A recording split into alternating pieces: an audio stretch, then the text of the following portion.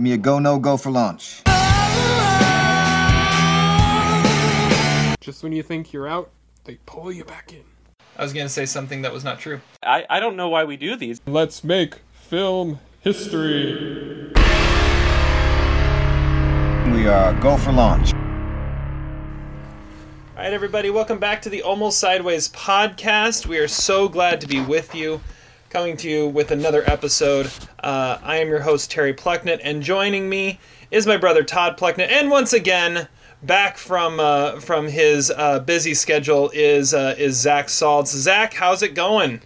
You know, you say busy schedule, and like 99% of the time that would be a sarcastic remark, but I really am busy. Oh, I know. I'm not saying you weren't. You would have been here for the last episode if you could have been. I would have loved to have been there for the last episode. It was hugely entertaining listening to the last episode and thinking of all the ways I would have retorted to the inane, asinine comments you made throughout. Well, we are very good at that, and you're very good at responding to them. In all seriousness, that was a very well done podcast, so cheers to you. Thank you. I got some excellent tidbits about the Oscars that I didn't even know. Well, good. You're welcome. Well, speaking of cheers, let's talk about what we're drinking tonight. And Todd, what do you have? I am drinking the American Plains crafted vodka from Princeton, Minnesota. I'm not really sure why I'm sipping vodka. I don't even like it, but I'm doing it anyway. Well, we're talking about a movie that we don't necessarily even like, but we're doing it anyway too. So, Well, there you go. yeah. Oh, is that sneak preview? Maybe Harry we'll didn't see. like Ad Astra. Or Boiler Room. I was gonna say, why are you saying we're talking about that one? All right, Zach, don't let us down. What are you drinking? So I'm drinking Ad Astra beer because There we about go. 3 podcasts ago I was alluding to the Ad Astra beer from Free State Brewing Company out of the People's Republic of Lawrence, Kansas, and Terry said you have to drink it when we review Ad Astra. So I tucked that one away, took that solid gold dust of advice, and here I am with some wonderful Ad Astra. Not quite as good as the Copperhead, but still quaffable, but far from transcendent. Solid dust. See, Yes. Todd. When I set someone up for something, that's how you answer. You don't answer with that petty crap you answered with me with the Gone in 60 Seconds quote a couple podcasts ago. I mean, dude, that's I had how the it right works. scene. That's how it works. I don't care. You let me down. Okay. Anyways, I tried to get something that was a little themed for what we're talking about. So I have, I went to the grocery store and all of the summer beers are on like super clearance because, well, if you look outside in the Northwest right now, it looks more like winter than it does like even fall. But I found out of Elysian Brewing Company, which is in Portland, Oregon, or somewhere in Oregon. It's Seattle, actually. Seattle Brewery. This is the Salute the Sun Pale Ale.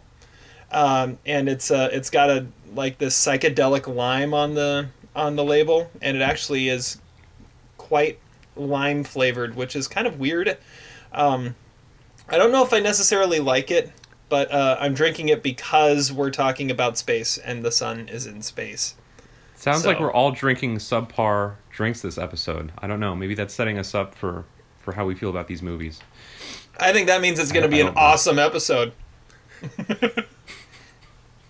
Well, anyways, thank you so much for listening. Remember, you can find us all over the internet, almostsideways.com. Find our Almost Sideways page on Facebook. You can find Zach and I on Twitter. You can find our blog, almostsideways.blogspot.com. Again, we referenced Todd's Oscar predictions a little bit ago, and that was what the whole last podcast was about. And you can see those there. Zach, before we get into what we're going to be talking about, I want to go to you. You were not on the last podcast when we talked about our Oscar thoughts and predictions. Do you have any thoughts you want to add? Any hot takes? Any of those asinine retorts you want to come up with? Well, it was a very entertaining podcast, as I said. I can't remember if you talked about this on the podcast or if this was in Todd's article, but how is Tom Hanks not lead for Won't You Be My Neighbor? Todd, I thought you had him as supporting actor nominee. Yeah, it sounds like the movie is more about the guy writing the article about uh, Mr. Rogers than it is actually about him. So it'd be similar to Saving Mr. Banks or something like that.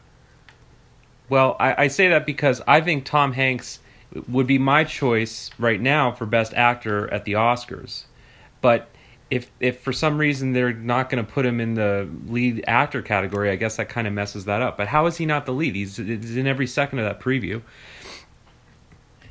Because he's I don't Tom know. Hanks. They're not going to show the other guy that nobody cares about. Well, and Yeah, it could well, be that's something. true for the movie too. Why would they have any other characters other than Tom Hanks? When they show It could. they show And Tom Hanks all the time in my this point is, Saving Mr. Banks.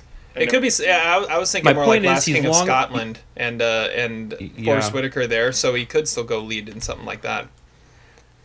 My bigger point is that, you know what, Tommy has been sniffing Oscar number 3 for a while, okay, and we need to give it to him. And you know, the way that Meryl Streep won her third Oscar was for, you know, a half rate imitation of a well-known public figure. So why not give it to Tom Hanks for the same thing? Well, and in the last couple weeks, it has been announced that Tom Hanks will be receiving the Cecil B. DeMille Award at the Golden Globes. So he is going to be going home with something this award season. Yeah, that's really all. I mean, I liked a lot of your comments. I don't think I don't have trust in Noah Baumbach at the Oscars, so I don't think his movies and the fact it's on Netflix doesn't bode really well for it. I texted Terry. I said I thought 1917 has a really good chance if it's released in December, because it's basically a mix of Birdman and Dunkirk, and we know those movies did well at the Oscars. So assuming it's released, I guess I don't know, and assuming that the reviews are half decent, but. Well, similar to like 3 of the yeah. last 5 years, Clint Eastwood actually announced he's got his movie coming out in December now too, which nobody even knew had actually been shot yet, which is the Ballad of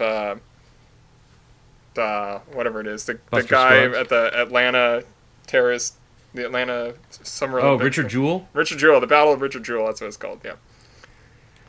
Wow. Which it was supposed to originally star Leo and Jonah Hill and be directed by Ezra Edelman, but apparently at some point Eastwood got the movie and he already shot it and is getting released in December. I hadn't Who's heard playing that. Richard Jewell?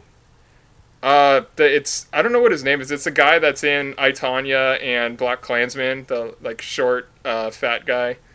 Sebastian him? Stan? No. No. Sebastian Stan. The guy he's like one of the clan members and he's like the guy in I, Tonya. He's the idiot in both movies. Like, Yeah, he is the he's the bumbling idiot. fool in both movies. Yeah, I know exactly who you're talking about. But I That's mean, he interesting. looks like Richard Jewell. But I mean, Jonah Hill would have been perfect. Yeah. Todd, Well- go ahead. I was just going to say, I mean, that's not surprising for Clint Eastwood. I mean, I feel like back in 2004, he did the same thing for $1 Million Baby. But I don't know, like, why would we think Clint Eastwood would be a considerable Oscar commodity right now? I mean, he hasn't made a good movie in quite a while. Well, it was a similar situation to American Sniper too, if you remember. I mean, and like, was it last year with The Mule? Like, he's just like randomly putting out these movies in December that people don't even know are done yet. And American Sniper ended up being a huge hit, like the biggest hit of his whole career. Yeah. So the other update with Oscar season is people have now actually seen The Irishman, and the early reports from the New York Film Festival are very, very positive, looking at that it might actually be as good as everyone's hoping it will be.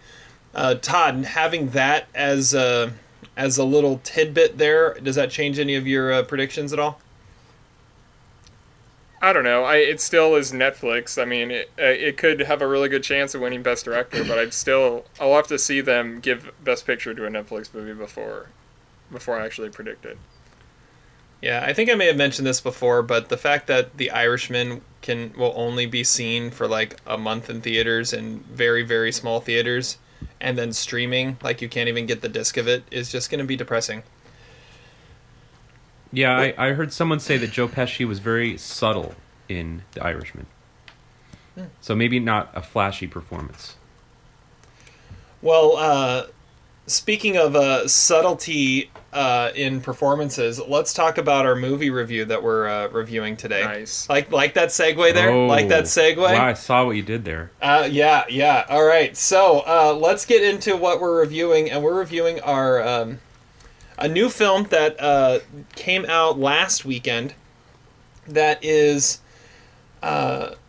it's a film that hasn't done great at the box office, but it's holding its own, and that is Ad Astra, the new film starring Brad Pitt and Tommy Lee Jones, written and directed by James Gray. If necessary, I will destroy the project in its entirety. The Earth put its hopes in him. And now, its fate is on me.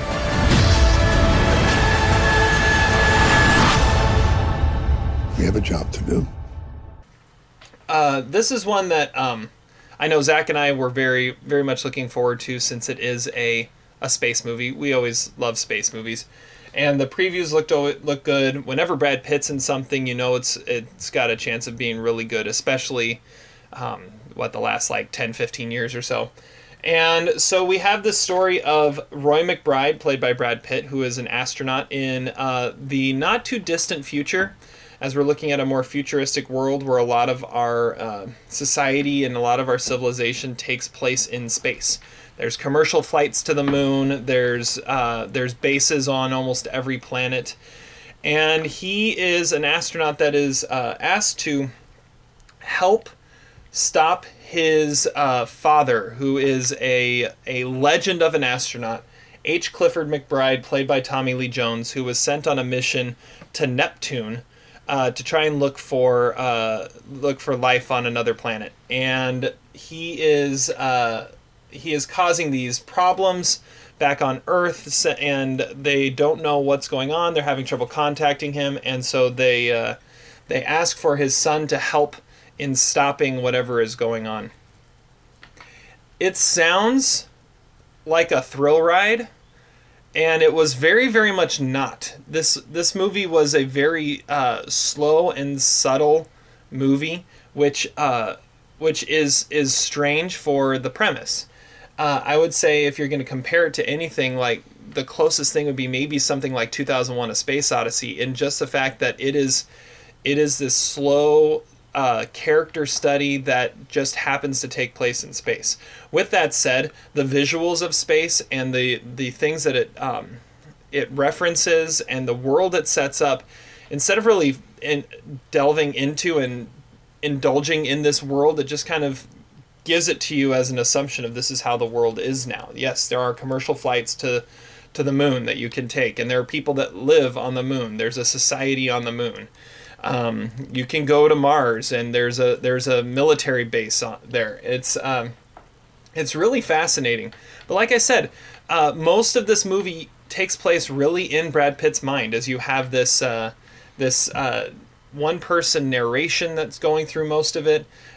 You have these constant psychoanalysis sessions that he has to do that give you a little snippet into what he's thinking and where he's at, and really it just turns into a movie of a man trying to live up to his father's legacy and his father's expectations for him, and it just happens to take place, in Neptune. I really was struggling how to take it, because it was so different than what I expected it to be. I'm surprised. I'm actually not surprised that it hasn't been a huge box office hit, because it's definitely not what you expect it to be. With that said, James Gray's direction is outstanding. Like I said, the visuals and the cinematography in it are amazing. And Brad Pitt gives an absolutely outstanding performance, a complete polar opposite of what he's doing in Once Upon a Time in Hollywood. A lot of people are saying he might have a shot at a double nomination for this, but at the same time, he's also announced that he's not campaigning for any award season notoriety, which might actually lead to him getting more noticed, because he's not going to do anything, and he's come out and said he's not going to do anything. Anyways, I'm going to give this a solid 3.5 stars. Like I said, visually it's stunning. It is hypnotic in how it portrays the story. Brad Pitt is amazing. Tommy Lee Jones is amazing. And I kind of want to see it again, but it's one you kind of got to be in the mood for at the same time. All right, so I'm going to go to Zach next. Zach, what are you thinking about Ad Astra? All right. Well, I knew The Terry movie, was... not the beer. Oh. The movie, not the beer. Yeah. Thank you for clarifying. Yes, Well, yes. You're welcome. I mean, Terry, have you ever given a movie in space thumbs down? Like, how about Muppets in Space? I bet you gave that Space thumbs Cowboys up. Ooh, was yeah. horrible. That was by not the very way, good. By the way, side note, I had to think about Space Cowboys watching this movie and having Donald Sutherland and Tommy Lee Jones still playing out over the hill astronauts. So, And over the hill assholes. That's what I well, thought there's you were that gonna say. too. Okay, so you know what? Let's go to the studio, the marketing room of this movie. Okay, listen, guys, we got Brad Pitt, one of the biggest movie stars in the world.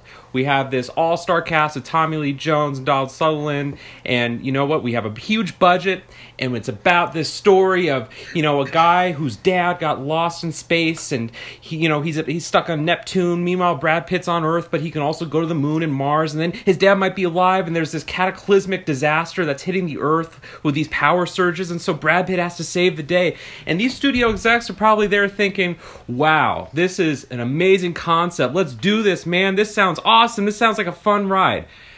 I cannot believe how boring this movie was. It was.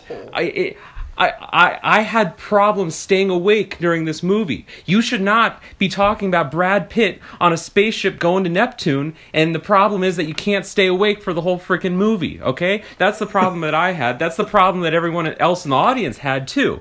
So, I mean... And let's face it, that's a problem Brad Pitt had. It is a problem that Brad Pitt had. I fell asleep so many times in this movie that I got lost. I want to tell... Okay, I got to say a couple mild spoilers for this movie because it makes these stories a little funnier, okay? So, I fell asleep, in the middle of the movie, and I'm waking up, and I'm sorry, spoilers ahead, be a little aware. I'm seeing monkeys rip out this guy's head, and I'm thinking, what the hell am I watching? Like, Space there's space monkeys? What's going on Space here? monkeys and space pirates. I'm thinking maybe I misunderestimated this movie a little bit. Like, really? This is where we're going? We're going to the creature feature genre? And it's not discussed the rest of the movie. Now, I turned to my wife at the end of the movie. I was like, what the f*** is with the space monkeys? And how come they never mentioned it again? They were And baboons. she said, well, apparently it was, some kind of spacecraft that was doing animal experimentation. And I'm like, that's the movie I want to see, man. Brad Pitt on a frickin' spaceship with space monkeys ripping out people's flesh, okay? That's the movie that I signed up to go see. Not this boring, ponderous, pretentious Terrence Malick bullshit, okay? And I love Terrence Malick. But let's be honest for a second, okay? I watched James Gray's last film, The City of Lost Z or whatever. I couldn't make it through 30 minutes of that movie either. The guy has problems making what should be easy, fun, exciting films, and he makes them really, really boring, okay?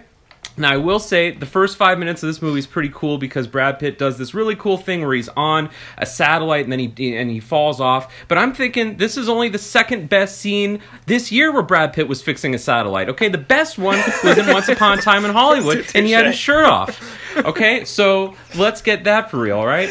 I could not believe how boring this movie was. It was so slow, so ponderous. It was literally like the Matthew McConaughey Lincoln commercial set to 2 hours in outer space, all right? With this boring, ponderous dialogue about, this existential crisis that this guy is facing. Even though, let's face it, and this is another mild spoiler coming up, Tommy Lee Jones, kind of a douchebag in this movie. Why are we honoring him, okay? It is revealed by the end of this movie, I was awake to hear this part, that Tommy Lee Jones does some pretty bad shit in this movie. And yet at the end of the movie, it's like, oh, Dad, I missed you so much. Dad, I love you. You're a great man, Dad. We're going to take you back to Earth, Dad. No, he's a bad fucking guy, okay? So let's not honor his memory. Let's keep him out in outer space, and let's kill him. Bring the space monkeys from the ship that was near the moon or Mars or whatever the hell it was, take it to Neptune and rip his head off, okay? That's the movie I want to see. 2 stars. I don't want to rewatch it. I don't care about the parts I missed. Wow. I just, wow. So bad. He was the hero we deserved, or whatever. The Dark Knight. That's basically what he was at the The end. hero right? Gotham deserved, exactly. That was maybe the most epic Zach rant we've had on the podcast so far. It did a disservice to the beautiful name of Ad Astra beer. That's all I have to say. The bear was here first.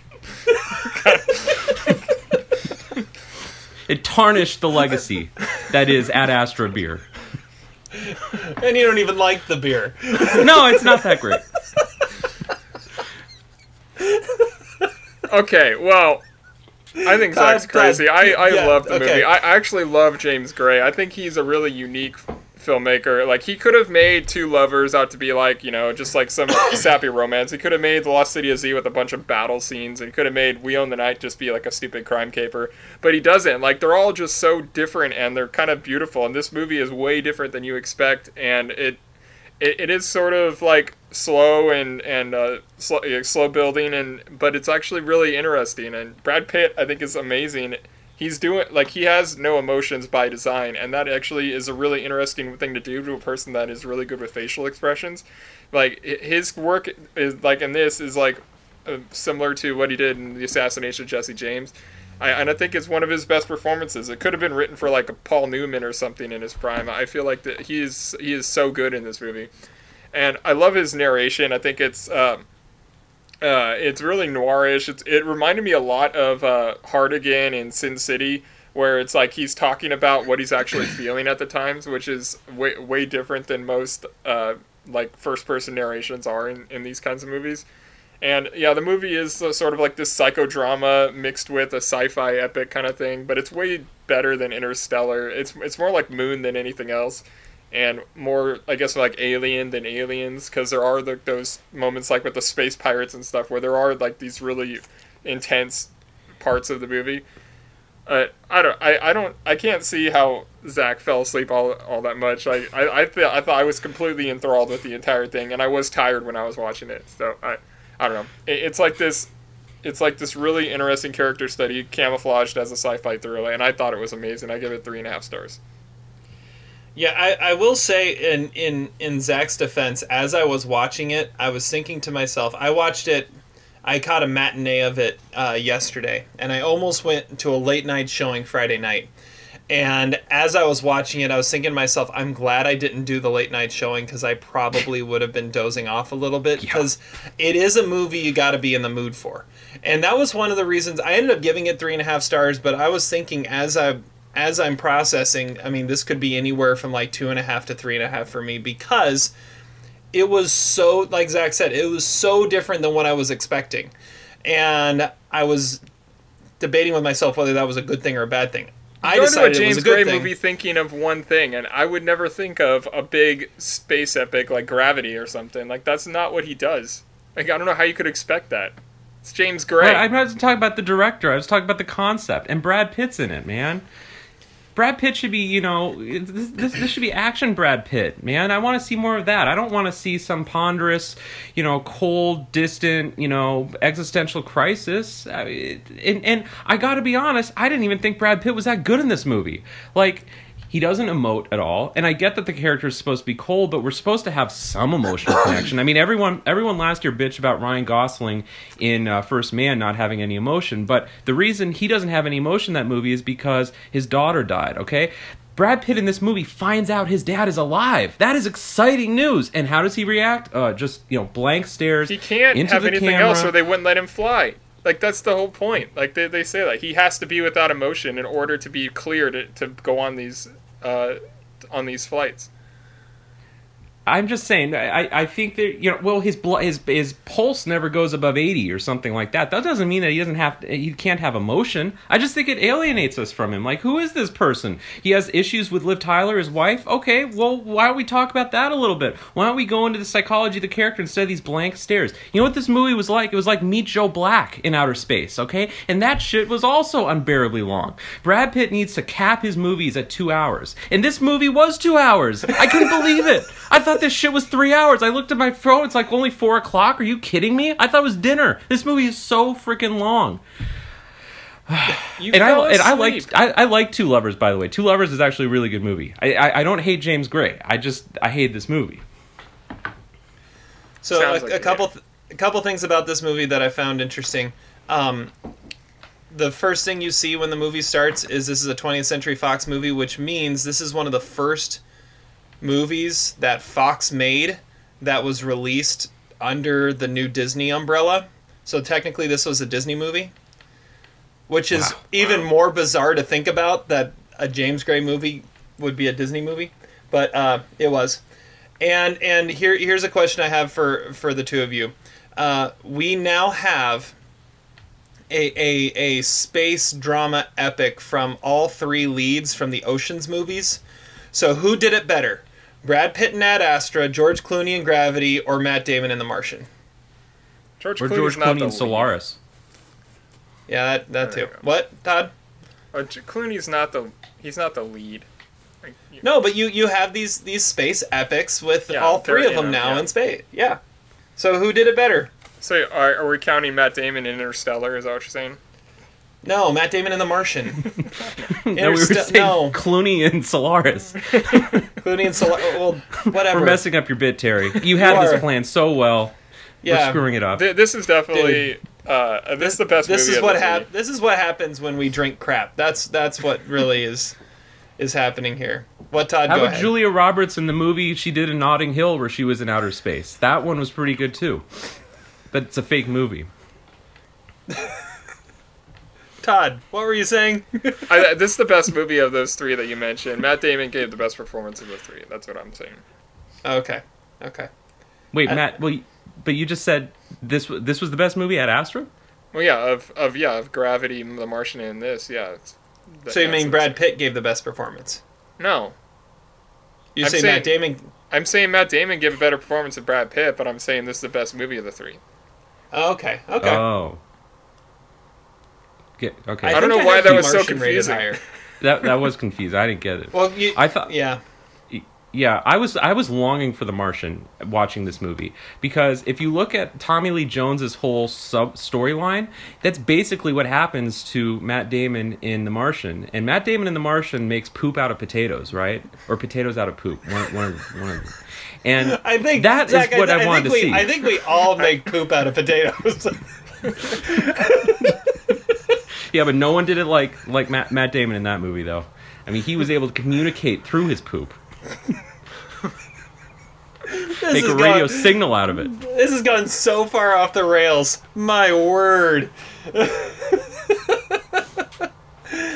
Okay, I think we should just move on. This has gotten way out of Are you hand. kidding? We should do a deep dive on this movie. You know what? I love talking about it. This is awesome. This is so much better than the movie. Let's do a 10-minute debate on Matt Damon's poop.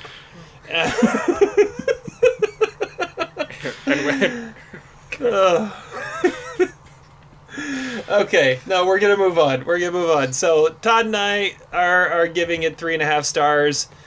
Zach is wrong in giving it 2 stars. Oh, America, tell Terry and Todd.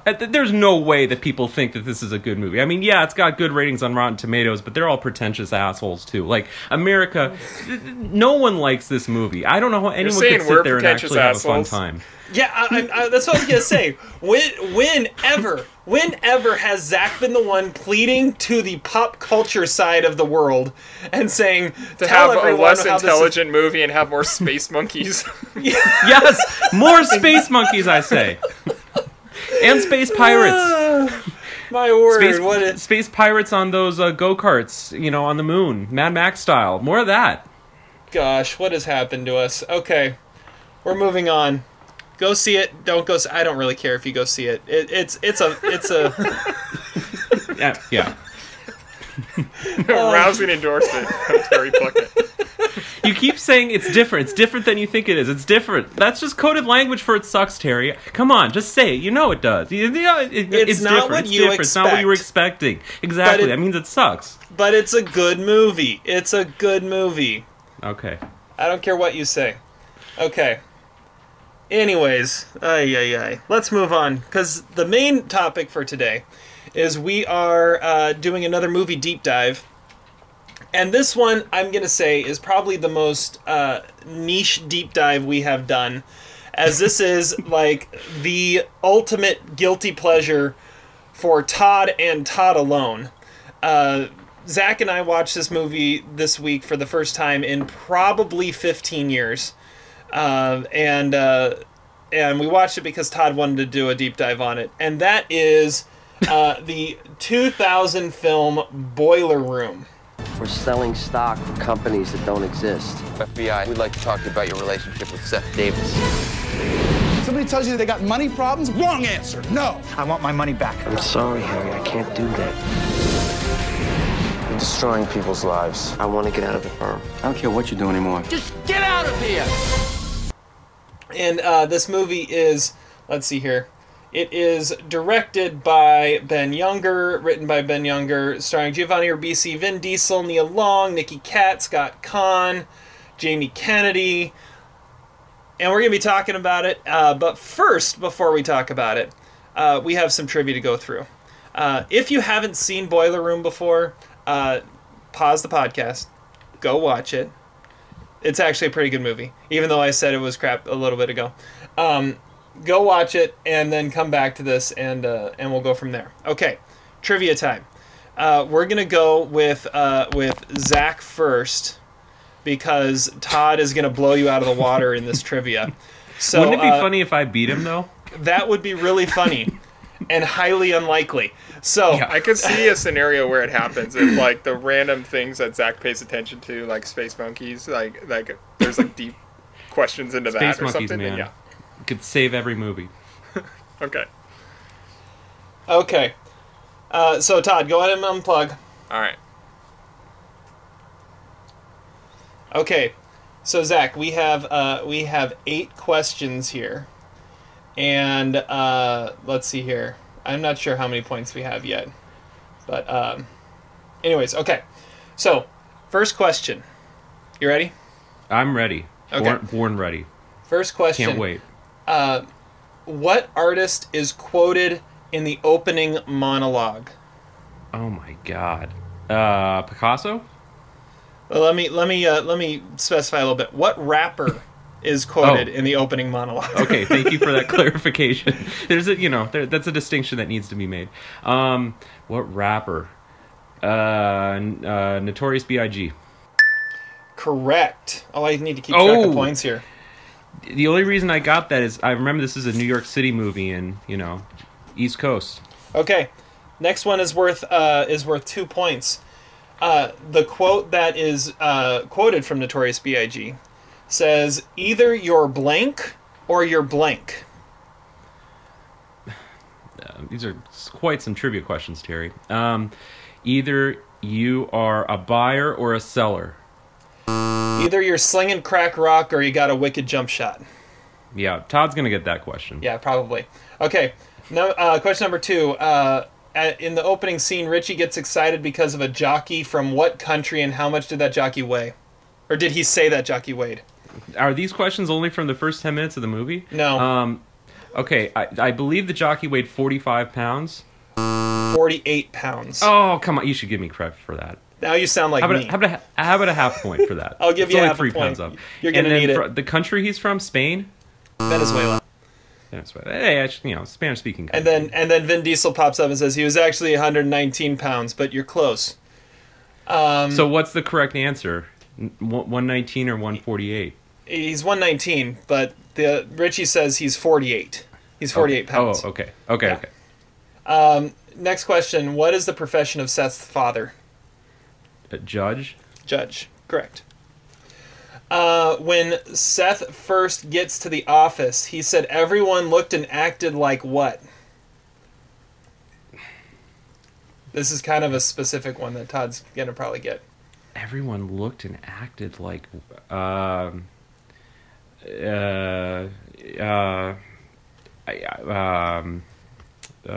were slinging cocaine. I don't know. They took the 6 train to Fulton Street every day, but instead they were an hour from Wall Street.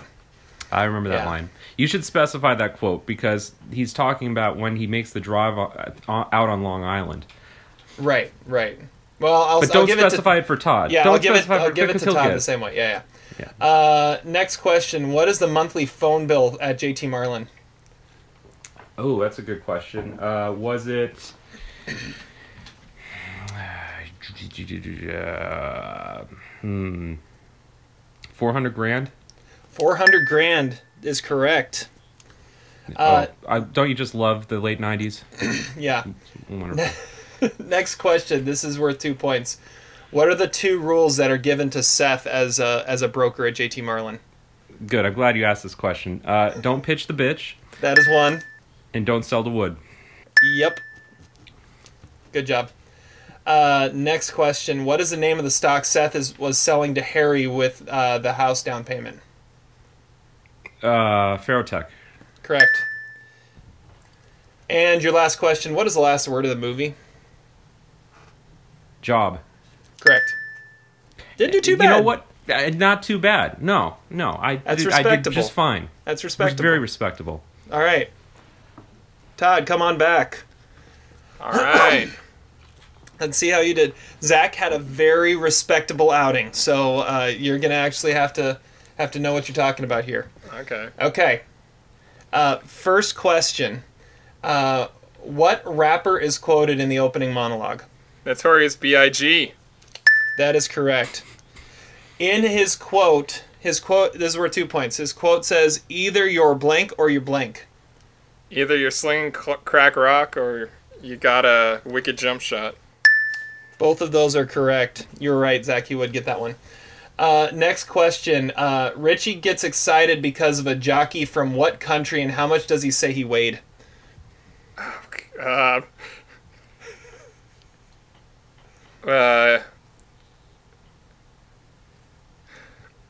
He said, I don't know. He's like, I think he said Australia or something. No. It's somewhere in Africa. I'm gonna say Nigeria, and he says he weighs like 38 pounds or something. You're close, kind of on the weight. He says he's from Not Venezuela. Venezuela. Okay. Venezuela, and he weighs like 48 pounds, and then Vin Diesel says it's actually 119, but you're close. No, he doesn't say, but you're close. He calls him probably. He insults him or something. Okay. All right, next question. What is the profession of Seth's father? He's a judge. Okay. A tough one. That was a tough one. I had to throw one in there. Next question. When Seth first gets to the office, he said everyone looked and acted like what?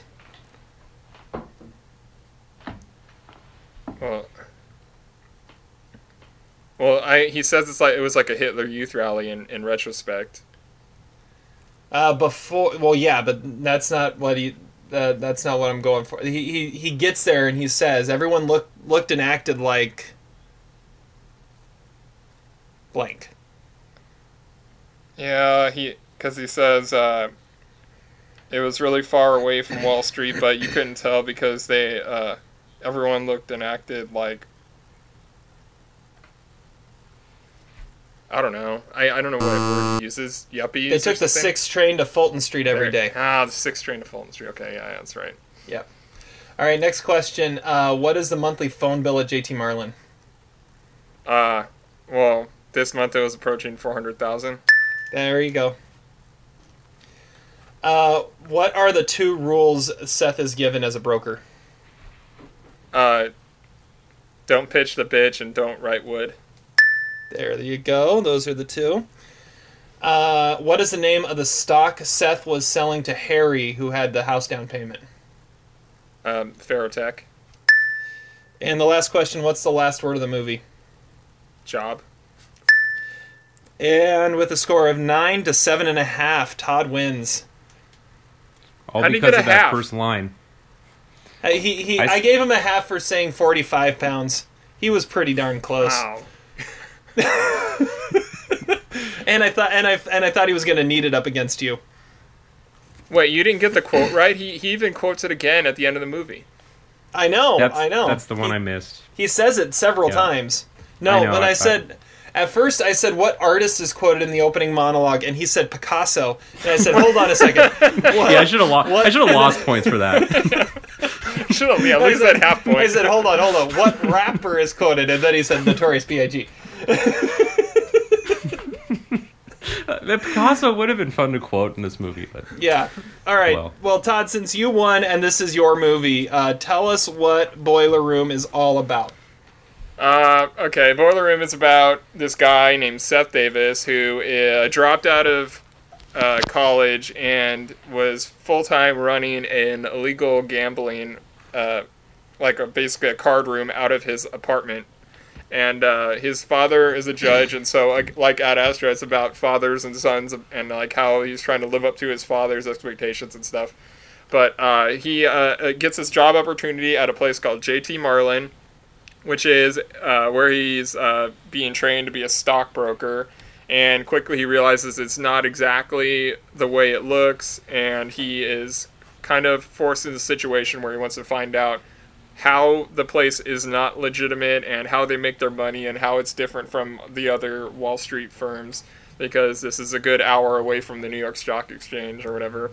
And and so he's in this crisis of wanting to do what's right because of his father, and also faced with like the realities of what he's doing, but he gets really into it and becomes like the next big swinging dick of this firm. And it's Giovanni Ribisi, and he is completely awesome in this movie. Honestly, like, to me, this is the most rewatchable movie of all time. Like, I've watched this movie so many times. I watched it twice in the last week just because. It was always on TV. I've caught it, like, a ton of times. And I quote it in more than I actually realized that I quote it. There are, like, little things I'm like, oh, yeah, that's where I get that from. It's really strange. So at work at FedEx, like when we would be offloading cans, like I trained all the other people to yell "Recco" whenever like a manager would be coming around the door, like the corner, just because like when I hear "Recco," I think like, oh, I got to pay attention now.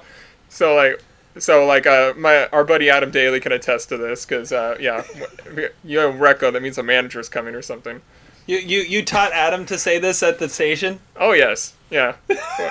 He was actually late to the party too, because like I had that going for a good year before Adam even got there. But and then it's directed by Ben Younger, who also did this movie called Bleed for This, which actually cited our website in its Oscar campaign, which is pretty awesome. Oh, that's right. I forgot about. I didn't realize Ben Younger did both of them. Nice. And then his other movie was this like really strange, like romantic comedy with my two favorite actresses in it. So I feel like I'm on the same page with Ben Younger, because this is the most Todd movie ever made, and I feel like we have the same sensibilities. Yeah, well, and right before we started this, we were talking about it just a little bit, and Zach and I both agreed in rewatching this. Like I said, neither of us have watched this in about 15 years. We'd both seen it just like once and thought it was good, but not worth revisiting.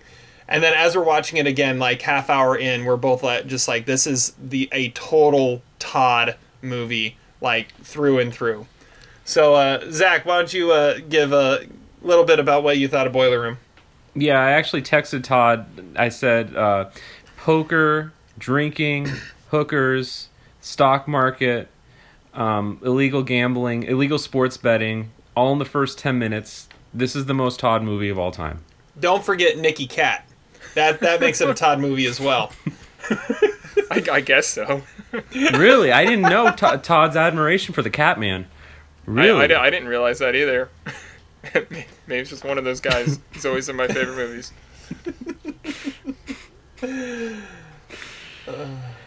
Anything else? Yes. Zach? Well, all I have to say is I did not remember anything from this movie except for Ben Affleck.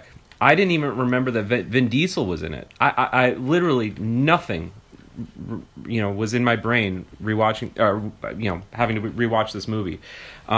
So yeah, you must have watched it after you watched Ad Astra. I mean, that seemed to empty your brain quite well.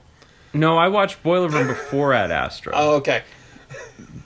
But I liked this strained father-son relationship more than the father going to Neptune and getting lost.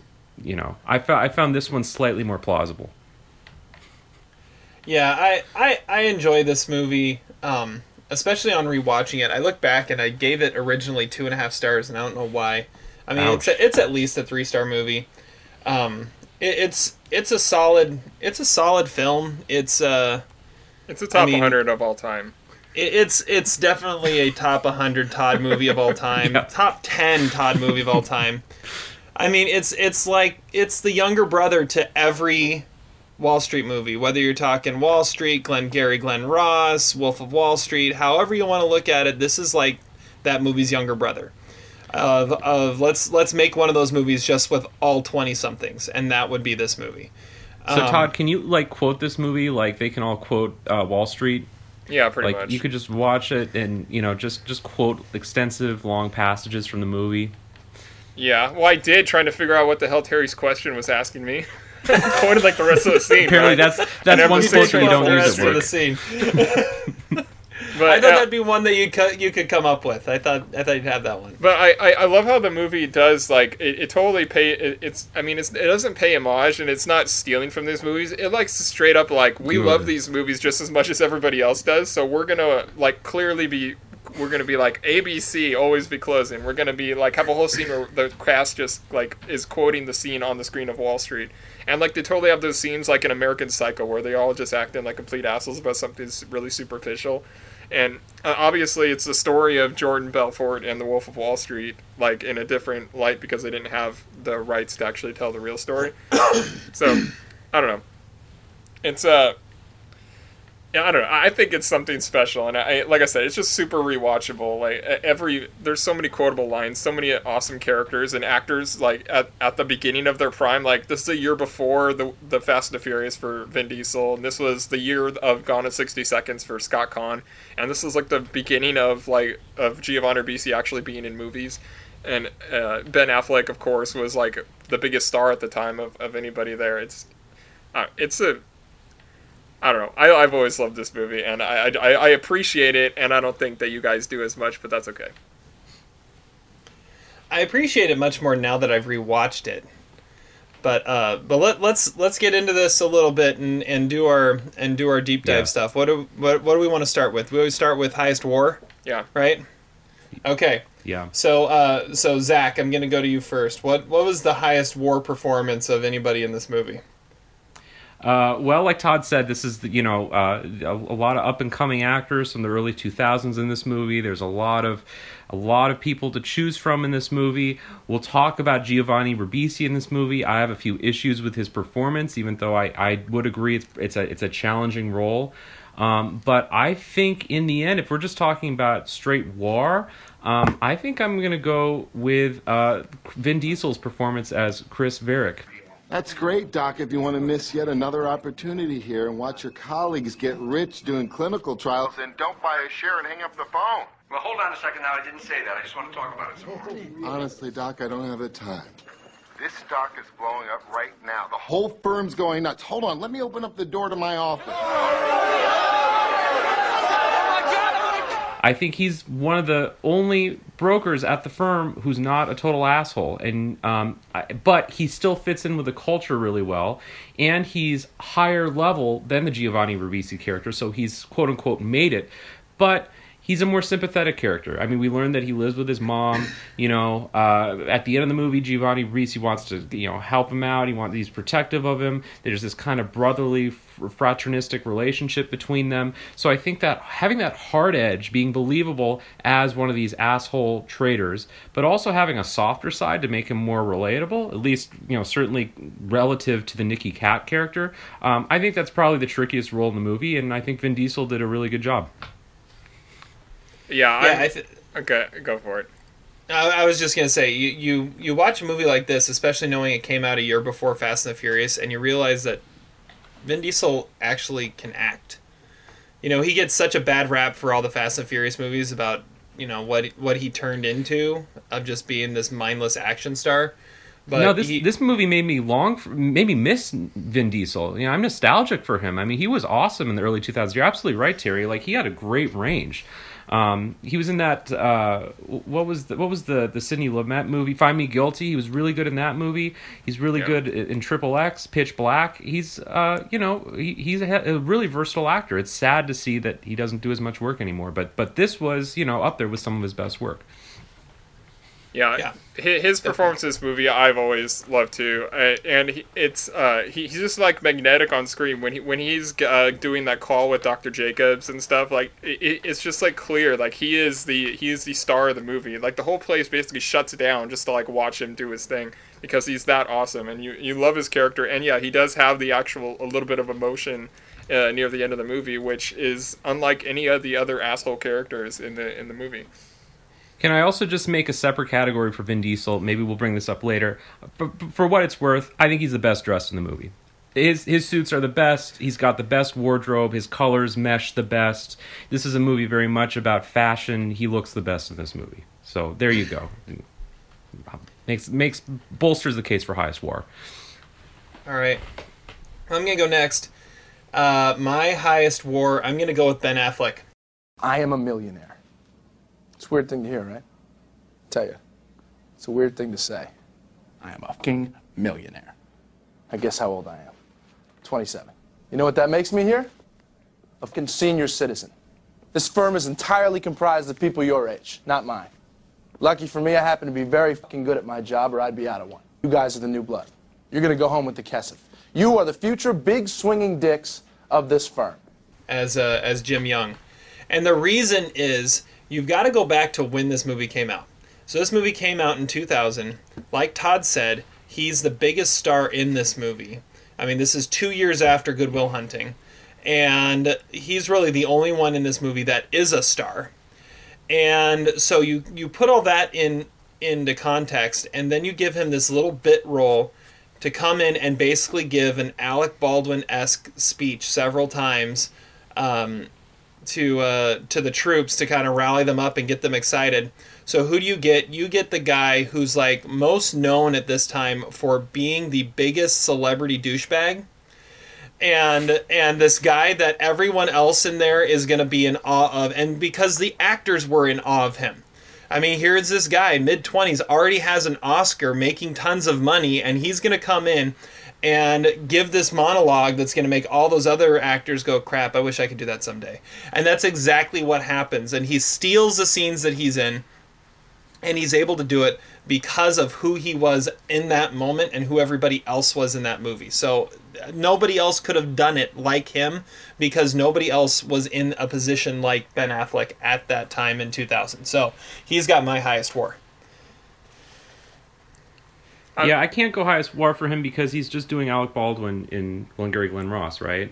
I mean, the you're right. Role, this is that's a cynical perspective, but it's kind of true. Like, it already has been done before, so it's a good performance, but it's not a high war. But that's what I'm saying. In this movie, coming out in the year 2000, no one else could fill that role quite like Ben Affleck could. Like, that role was...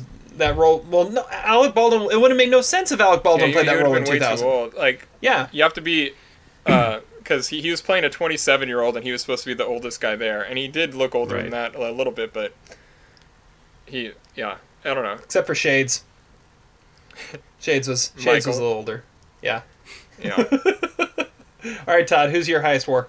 Well, my choice would have been Vin Diesel, but for the sake of argument, I have a couple other ones that I'll highlight. One of which is Taylor Nichols as Harry Renard, because I feel like that guy is like the perfectest playing this like really poor schmuck, and like without his story, the movie would be incredibly shallow. Which it was like the one problem with The Wolf of Wall Street, is that it never actually had anything where it showed like what they were actually doing to people. And I think he makes the movie not meaningless because you actually do feel for him, and because you can relate to his situation. And also Nicky Katt. Did you see Glengarry Glen Ross? Yeah. Okay, do you remember ABC? Yeah, always be closing. That's right, always be closing. Telling's not selling. That's the attitude you want to have, okay? Now, there's 2 rules you have to remember as a trainee. Number 1, we don't pitch the bitch here. Okay, number 2, don't write wood, all right? Just because he's like the perfect at playing that like sleazy, asshole, classic villain type character. And it's not all that difficult of a role to play, but, you know, he's a Jew and he has the mind of a champion, so he's awesome. Is that a line from the movie? Yeah, that was. Well, that's we don't what know this. We don't know this movie like you do. So that's you say what he these says. Things, it kind of goes over our head. He says that when he gets his bookie's money, FedEx, and then he's like, "How do you get away with this?" He's like, "Oh, because I'm a Jew and I have the mind of a champion." I mean, I love you, Todd, but this isn't like Casablanca, okay? We're not going to get these references. I will say that Taylor Nichols is a good call because I mean he's this movie's Jonathan Pryce, right? Jonathan Pryce in right. Glengarry. I mean he's the one that grounds it and gives it a heart. So yeah, good call on that. Okay, where are we going next? Worst performance? Okay, we go worst performance. Worst performance. All right. Is this worst performance or is this like worst character? I mean, there's performance. Worst performance. Because we have the biggest douchebag later, and there's quite a few contenders for that. Yeah, I have a suggestion for that category when we get to it. Okay. Okay. So worst performance.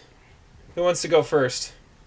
I'll go first since we just talked about my pick for the worst performance, as you both praised this performance, and I'm going to go with Taylor Nichols as Harry Renard, and I think this guy's really goofy. I mean, I will say I think I will fully admit one of the flaws I have with this movie is with the Harry Renard character. I understand that you want to humanize the face of someone who's been victimized by by the brokers. That's fine, but this guy's so stupid. He's so gullible.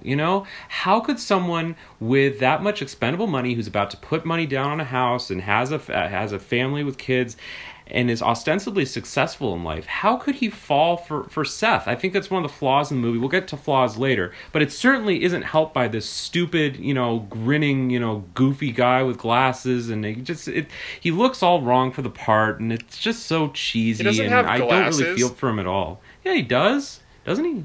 No. I thought he had glasses. Are you talking about Dr. Maybe Jacobs? I'm thinking of the wrong character. No, I'm not talking about Dr. Jacobs, although I thought he was pretty gullible too. No, I thought he had glasses. I think we need to. No, the only thing I've ever seen that guy in was like, I feel like it was like an insurance commercial or something. Like I'd seen him on a commercial. I was like, that's the guy from Boiler Room, and I've never seen him since. I'm gonna do an investigation. We'll see if he's sans glasses or not, or sans rock. He's sans rock after the end of this movie, that's for sure. But yeah, it's the worst performance in the movie. Come on. Grow up a little bit. I would go with his wife before I would go with him. Like, she's awful. Yeah, like, you have more sympathy for him because he has to put up with her. Well, that's why you don't pitch the bitch. Yeah, exactly. But I would agree that oh shoot. Yeah. Oh shat. Carry on.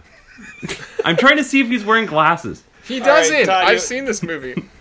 Todd, okay, I'll take your word for it, Todd. I think you probably have seen this movie more than I have. Okay, I don't think there are really any bad performances other than maybe Susan Renard, which I'm not going to actually say that. I'm gonna go with Tom Everett Scott as Michael, because it's not that he's bad. Like, it's just that I don't really see him being able to excite all these people in the room the way that it portrays him as doing. Like, he's not inspiring. He's not Jordan Belfort. I feel like he's absent from the movie, not because he had to be and not because he couldn't be hands-on, but because he wasn't any good. And that character should have been played by Ben Affleck, I feel like. But Tom Everett Scott is just sort of there. Like, Michael is the guy who just like randomly pops in and it's like, hey, he's like, hey, Med Patton, and talks about the retractable syringe. It's like, why are them all fired up for him? Like, I feel like they don't even talk to him. Because he sucks, kind of. Yeah, I mean, he's a criminal. I have a few that I was gonna go with, and that was one of them as the most miscast. Because I love Tom Everett Scott. This was not the role for him. Yeah. I mean, the mastermind behind this whole thing doesn't look and sound like that. Should have been Ben Affleck, right? Like, Ben Affleck should have been the guy that's like taking them on the road trip to that hotel, and like, everyone's like doing blow, and then he gives like the hookers to Scott Caan's character Richie. Yeah, and all that, yeah. You don't expect to see. You don't expect to see Shades as the guy who's masterminding the whole thing. So, I overall I agree with you. However, I do think he's really good in the scene at the end of the movie where Giovanni Ribisi says, "I want to give the guy his money back." I think Tom Everett Scott is fine in that scene. He's good there. But you're right. The other scenes it doesn't work as well. And I agree. He's good in that, but like he doesn't work in that role. I mean, he does a fine job in that moment, but it just does. There could have been so many better. He's got the least war, like he's got negative war because he just was miscast. Yeah, that's sort of why. Yeah, worst performance or lowest war or That's okay. So I have two others I want to mention for worst performance, and they're more because I just hate their characters. And they're just written poorly. One I'm going to mention as having the worst line in the entire movie, and the delivery of it was almost comical. And that is Donna Mitchell's portrayal of Seth's mom. And it's when they're sitting down for lunch, and Seth's dad starts throwing the poker chips across the table. And his mom's response is, "Are those drugs? Are those drugs?" Yes. It's like, are you so much of an idiot that you've never seen a poker chip before? It is the worst line. Like, I heard that line, I'm like, that is the worst line I've heard in a halfway decent movie in a long time. So I mean, that has to be one of them. The other one I'm going to mention is Jamie Kennedy, just because I hate Jamie Kennedy. And and he is such, he's just an idiot. And there are some characters that are written as idiots in here. Scott Conn is a perfect example. He's just written he's written basically as the same character he played in Gone 60 Seconds, just if he were a stockbroker. And in the Ocean's movies, you could even say too, just the muscle with the hot temper, but somehow is a stockbroker. But Jamie Kennedy is like just a sleazy idiot, and I just hate his face. Ouch. I'm not even sure exactly what his job is. Like, because he's clearly a broker, but he's not a senior broker, I don't think. But I don't think you don't see him ever actually working, other than the very first time Seth walks into the room. Like, other than that, he's always there, and he's hanging out with the guys. Yeah, I would question whether or not he actually works there. I think he's just there to party, man. But he brings Greg to Seth. He's got to at least work there. I don't know. No, he's just showing him the party. That's all he's there for. Hey, I know a place we can party. So he goes to Can I confess something? Yeah. Can I make a confession? So I didn't fall asleep watching this movie, but I still don't know who Scott Conn and Jamie Kennedy were in this movie.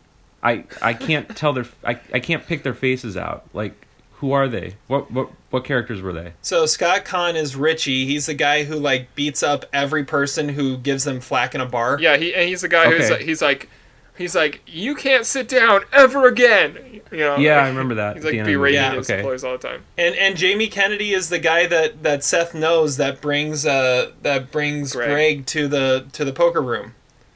Okay.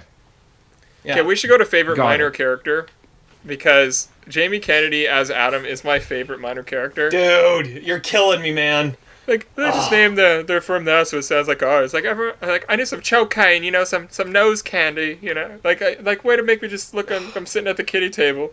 Like, everything he does, just like he's so odd.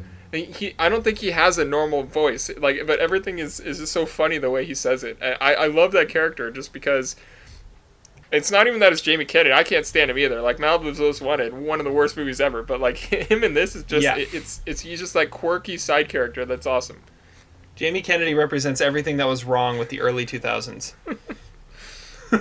Except for, wasn't he one of the guys that you could play in one of our football games? Yeah. Yeah, was that 2K5 or was that 2K? Yeah, it was 2K5, yeah. Yeah, 2K5. You could play Jamie Kennedy or Steve-O or... David Arquette. That was weird. Or that was a Carmen weird Electra. Twist they put. Yeah, Carmen Electra. There was some other random one. Funkmaster Flex. That was it. Funkmaster Flex. You're welcome. Pulled that on my ass. Okay, back to Boiler Room. Zach, go ahead. So my favorite minor character is Dr. Jacobs. I think he's pretty awesome. You know, he really falls into, like, he's a much more believable victim because you can see the way that, like, you know, at first he's like, you know, shrugging it off. He doesn't want to buy anything. And then the moment that Seth makes that slight, you know, shift in tone to like making it something desirable and competitive for, he's like, yeah, I'm down for 2,000 shares of that. And, you know, you just need a fat, jolly old doctor in any movie to cheer it up and to give it a little life. And, yeah, he's awesome. He's my favorite minor character. Yeah, he didn't want to get left behind the other doctors because he's like, wait a minute, like, you can only do 2,000. Like, he's like, hold on. Okay, I'll do 2,000. And I love that he's like looking at a chart at the same time. Like he's in the middle of like a serious medical procedure and he's like talking about his stock options on the phone. Like that's pretty badass if you're able to like, you know, like multitask like that, like, you know, as a medical practitioner and, you know, think about your personal finances. I think that's pretty cool. He's pretty solid. He's got credit. And then he just invests like 10 grand into some drug that he's never heard of named Benadryl. Okay, so my favorite minor character, I'm gonna go with Seth's dad, Judge Marty Davis, played by Ron Rifkin. I've always loved Ron Rifkin, and he's never in enough stuff, and he's like the one guy in this entire movie that just stops and says, "What the hell is going on? This is ridiculous. This is insane. Stop it." and he's the moral compass of the entire movie, but at the same time he's the moral. He just tries to make him not get caught. Yeah, at the same time he's the moral compass just so he could keep his job. Did you notice that? But no, I love Ron Rifkin in everything, and he hasn't been mentioned yet, so I'm gonna say he's my favorite minor character. Did Ron Rifkin ever play George W. Bush in a movie? He really looks like George W. Bush in this movie. Oh, yeah. Like, he's got he could do that. The right face. Much better than Sam Rockwell, I would guess. Well, that's not hard to do, but... Hey, Sam Rockwell got an Oscar nomination. If Sam Rockwell can get an Oscar nomination, then Ron Rifkin could win an Oscar for playing George W. Bush. There you go. All right, what next? You want to go as Stickman? Ooh. Sure. Let's do it. Okay, well, I guess I'll go first. My biggest Stickman is Jim Young, played by Ben Affleck, because he can talk his way into anything. Like he says, like Seth says, he could sell bubblegum to the Lockjaw ward at Bellevue. Like and that really is him. 'Cause he's got that swagger. He just doesn't give a damn either. It's like, I mean, because he's got that ridiculous house in the South Fork and his Ferrari 355 Cabriolet. What's up? You know, like, and he's liquid. Like he's just like, he's got that slick swagger. He's totally a Stickman. That's a good one. I'm gonna go. See, I'm gonna say the most potential for a Stickman would be Nicky Katt's character Greg. If he wasn't all hung up on Abby, he could have actually been a Stickman. Like the fact that he gives her like a pager and she goes, "We're through," and his response is, "I disagree." I mean, that's the type of confidence you need to be a Stickman, but he won't just leave it alone. So I'm gonna say him as the most potential to be a Stickman, but then he just becomes a dick instead. And he's actually the one with gas to put in his car. Yeah. Yep. And the $2 RIP license plate. All right, Zach, what are you thinking? I'm going to go with the guy at the group interview who took the Series 7 and Ben Affleck kicks him out. Because if you think about it, like, so he already has his broker's license, okay, so he's getting it in.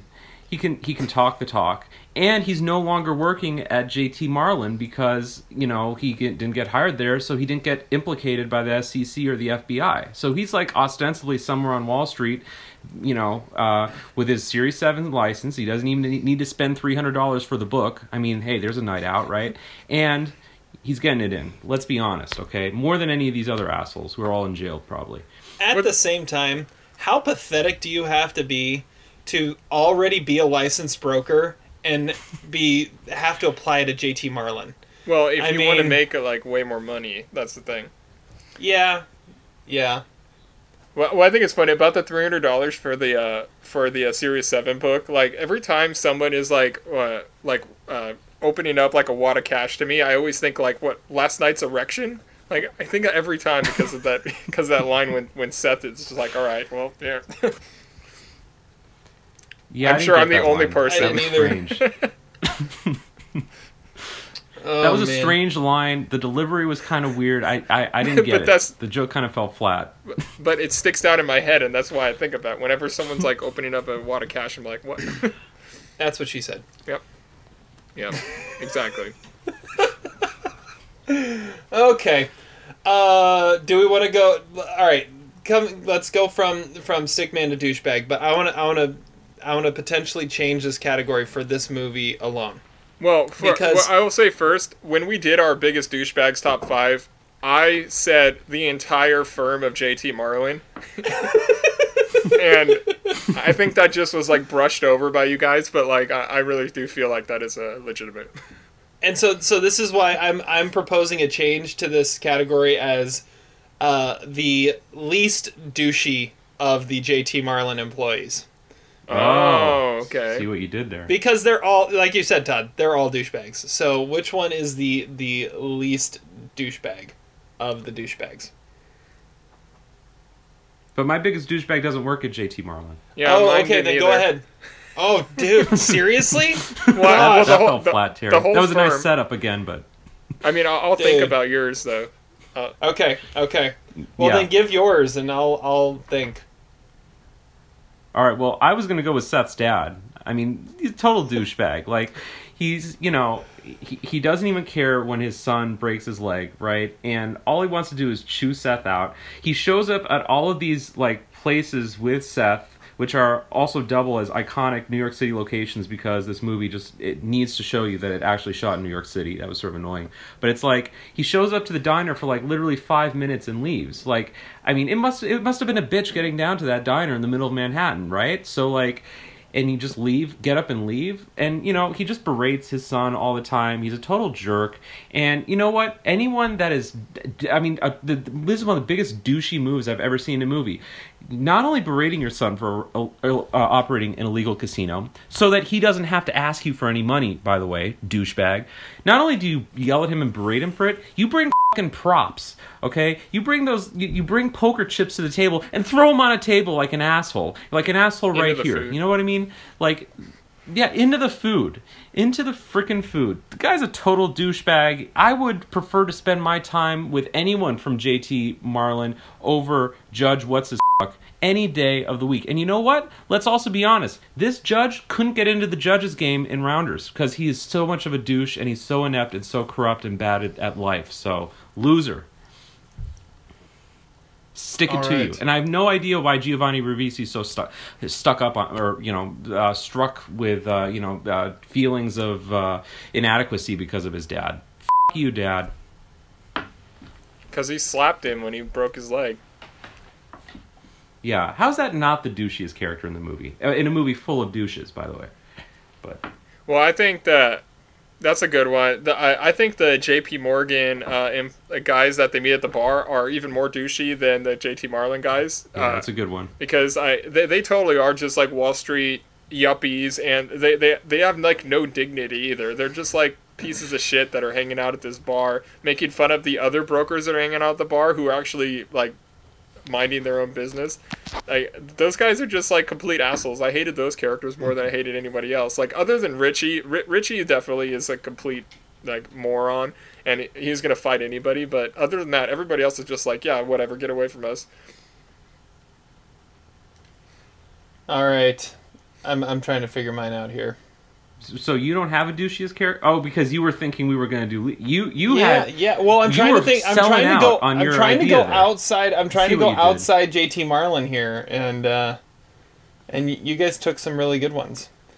Oh, okay. So no. I know who I'm gonna go with. My biggest douchebag is the guy that gets kicked out of the interview for calling the guy who wanted to sit at the head of the table a dumbass. Yes. Yeah. Good one. Yeah. He's my biggest douchebag. What I love about that scene is that, like, he's like, sorry, this is my seat. And then he's like, oh, he gets up, and then he takes the chair and he just, like, shoves it into the corner. He doesn't even sit down. He's like, this is my seat, as in, like, I stand here. And then he walks around the whole table while he's talking. He doesn't even stand there. So it's a lovely little bit of posturing. That is true. I never thought about that. That in none of those scenes does he ever sit in that chair.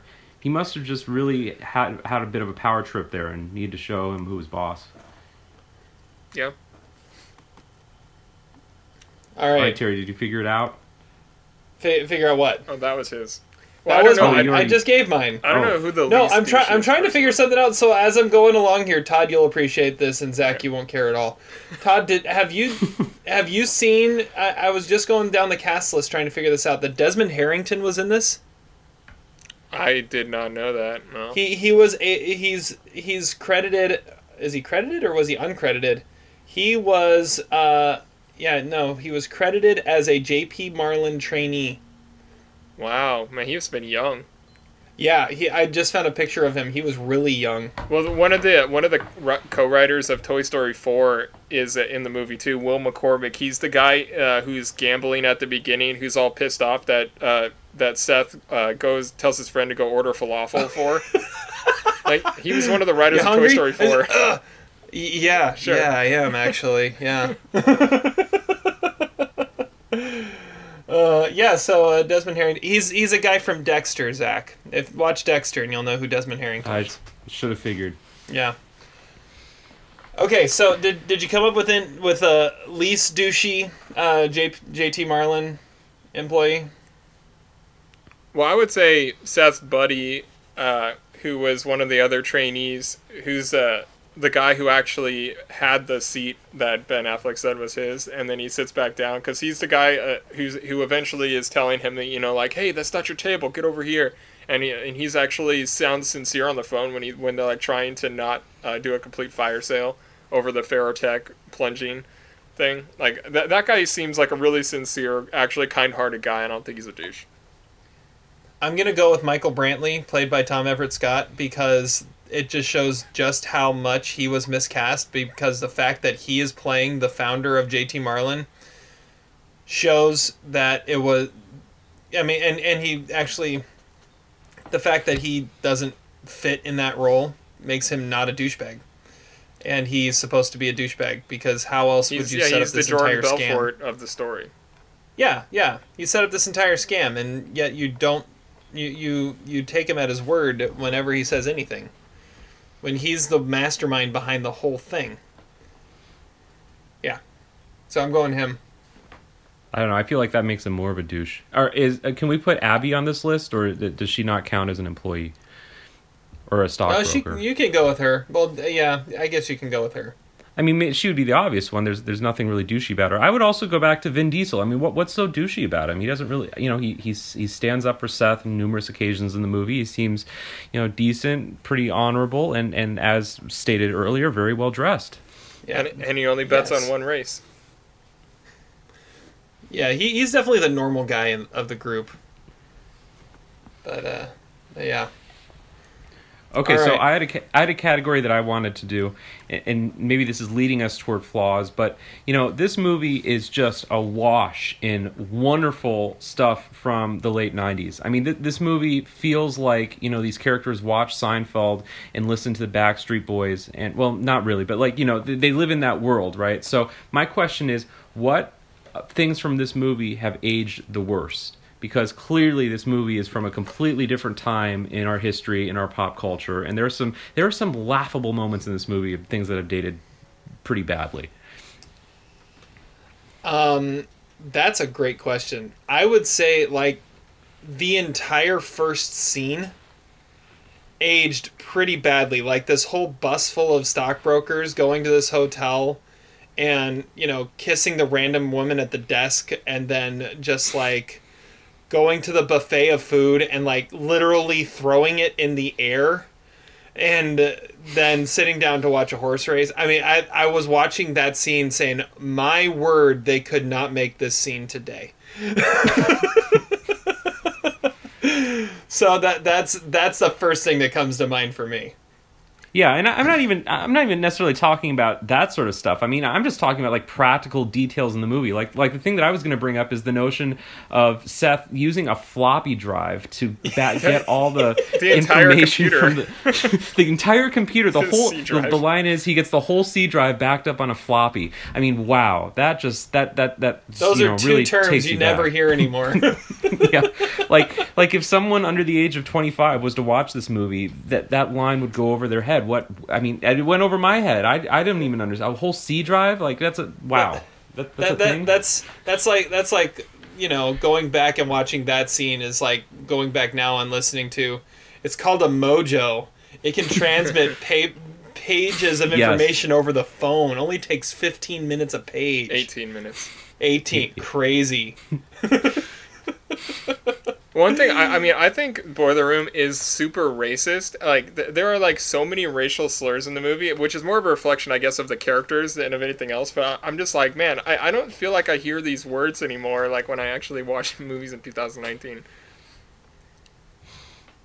Yeah, that's definitely an odd... Dreidel boy, and he's like, can you shove a menorah up your ass and stuff like that? I'm just like, those are so, like... Greg's always telling Chris, do you got a cannoli that you can shove in that or something like that? Yeah.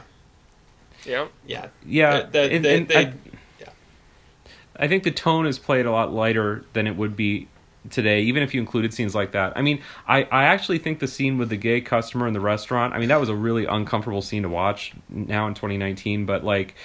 I mean, that's a scene that you really couldn't even remotely have today. It just, I think the gay character does get the upper hand, though. Funny, but yeah. The comeback he has is like perfect and hilarious, though.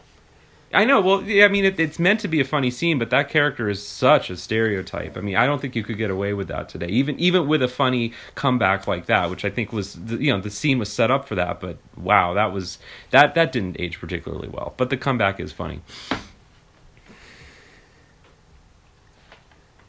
Yeah. Oh, I was gonna say one more thing that didn't age particularly well. Well, we mentioned the phone call earlier too, but I was gonna say that there's the line that Seth's dad has when he learns that Seth is working at a firm. He says something like, "I would have thought you would have joined a firm like Goldman Sachs or something of that stature." Like, yeah, post 2008, that line isn't quite as funny, or it doesn't quite ring as true. But sure. There's also the other line that one of the brokers is on the phone talking. It's like, you don't trade on the phone. I mean, everything happens over the phone. What are you talking about? It's like, wait, what? like major business deals are negotiated over the phone. It's like, that's not no on your corded phone with a dial tone. That's how things are done. Mm-hmm. $400,000 phone bill. $400,000 phone bill.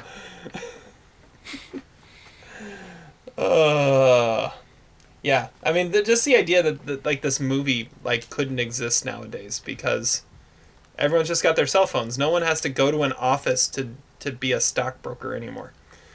Well, it's also just a reflection of the fact that they couldn't actually tell the real story of Stratton Oakmont. So it's like it feels like it's very 2000 when in reality the story is being told at like early 90s, but they can't. So is this actually? So you keep referencing that. Is this legit like the unauthorized Jordan Belfort story? Yeah.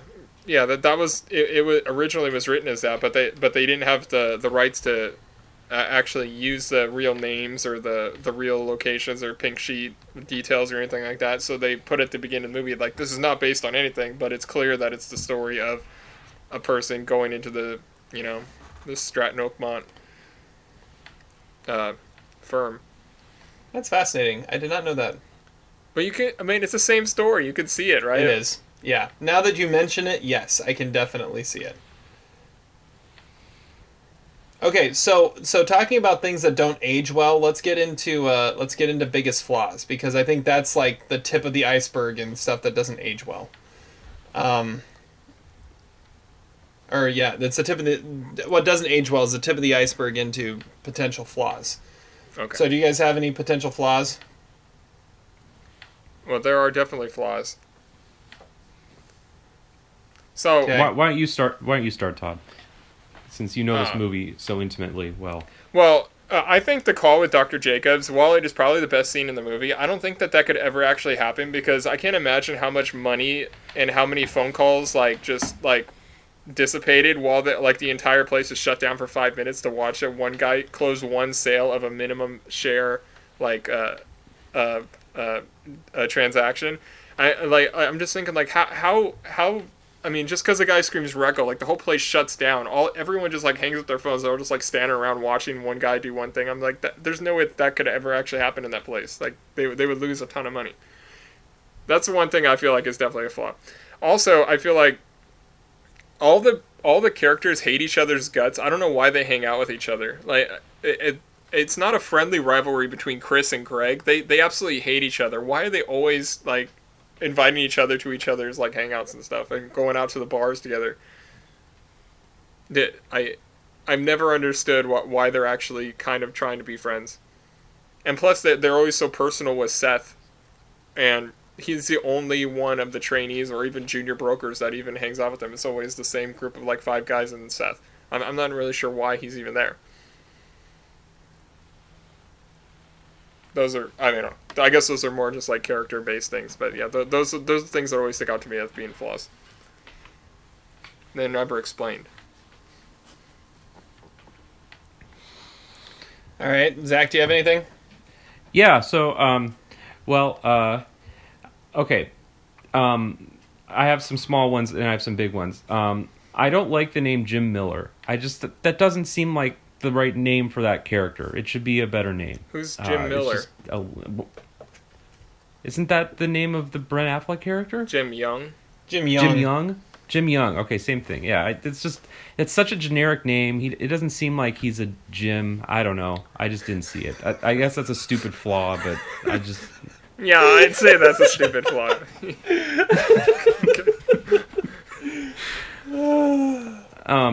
Okay, I didn't quite understand how, at that point in the movie, when he reaches his 40th sale, what is he, maybe 2 months into the job?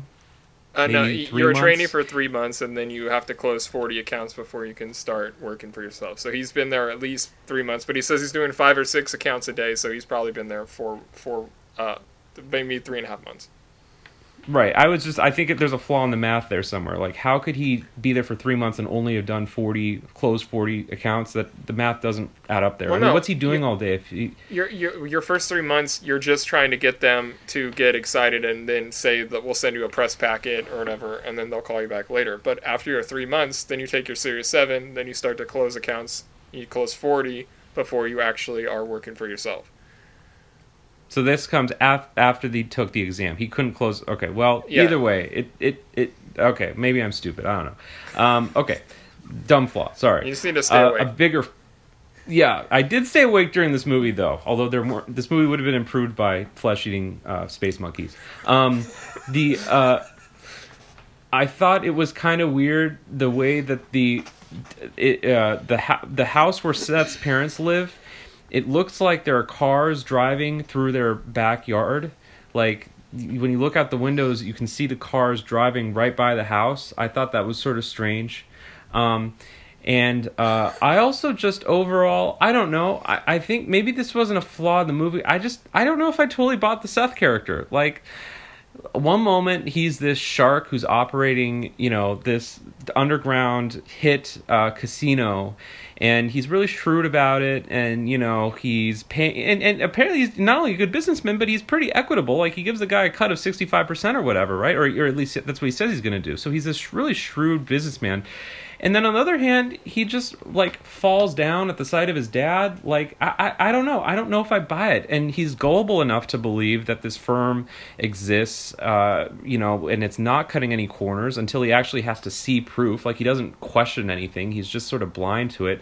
I think there are just inconsistencies with the character because on the one hand, you want to believe that he's a shrewd businessman who can talk to people on the phone and wheel and deal and sell anyone, right? And he's amazing on the phone. I mean, the dialogue really rings true, and it's he has a great New York accent, and then there are other scenes in the movie where he's just like totally withdrawn. And I mean, I guess that's like trying to show the character's duality, but for me it was like a flaw. Like it seemed like a contrivance on the part of the screenwriter to one moment make him this Gordon Gekko, Jordan Belfort wannabe, and then on the other hand for him to be just like shamed by his dad all the time and introverted and unsure of himself. So what do you want him to be? I don't know. It just seemed it seemed a little inconceivable, but maybe that was just my problem. Well, if you talk about the last scene with his dad, like he's trying to sell his dad. Like that whole big emotional outburst thing was him trying to get his dad to go in on the scam with him. That wasn't him actually promoting that. Well, and then what is with the end of this movie? Like the movie didn't really know how to end. Like, okay, so he tries to get the dad involved, buying the IPO back, and then he's trying to. I don't know how he get. The bottom line is I don't know how he gets off at the end of this movie. Like, how is this guy not in jail? He doesn't get off. Like he drives away. Well, yeah, ostensibly that he's was not part implicated. of his deal was that he was going to give all the information so that they could take them down, like be dead to rights, and then he would get his dad off, and he wasn't going to be able to do the scam anymore. That's why he ends up just like trying to make Harry back his money instead of actually, trying to take the firm for $500,000 or whatever he thought he was going to do.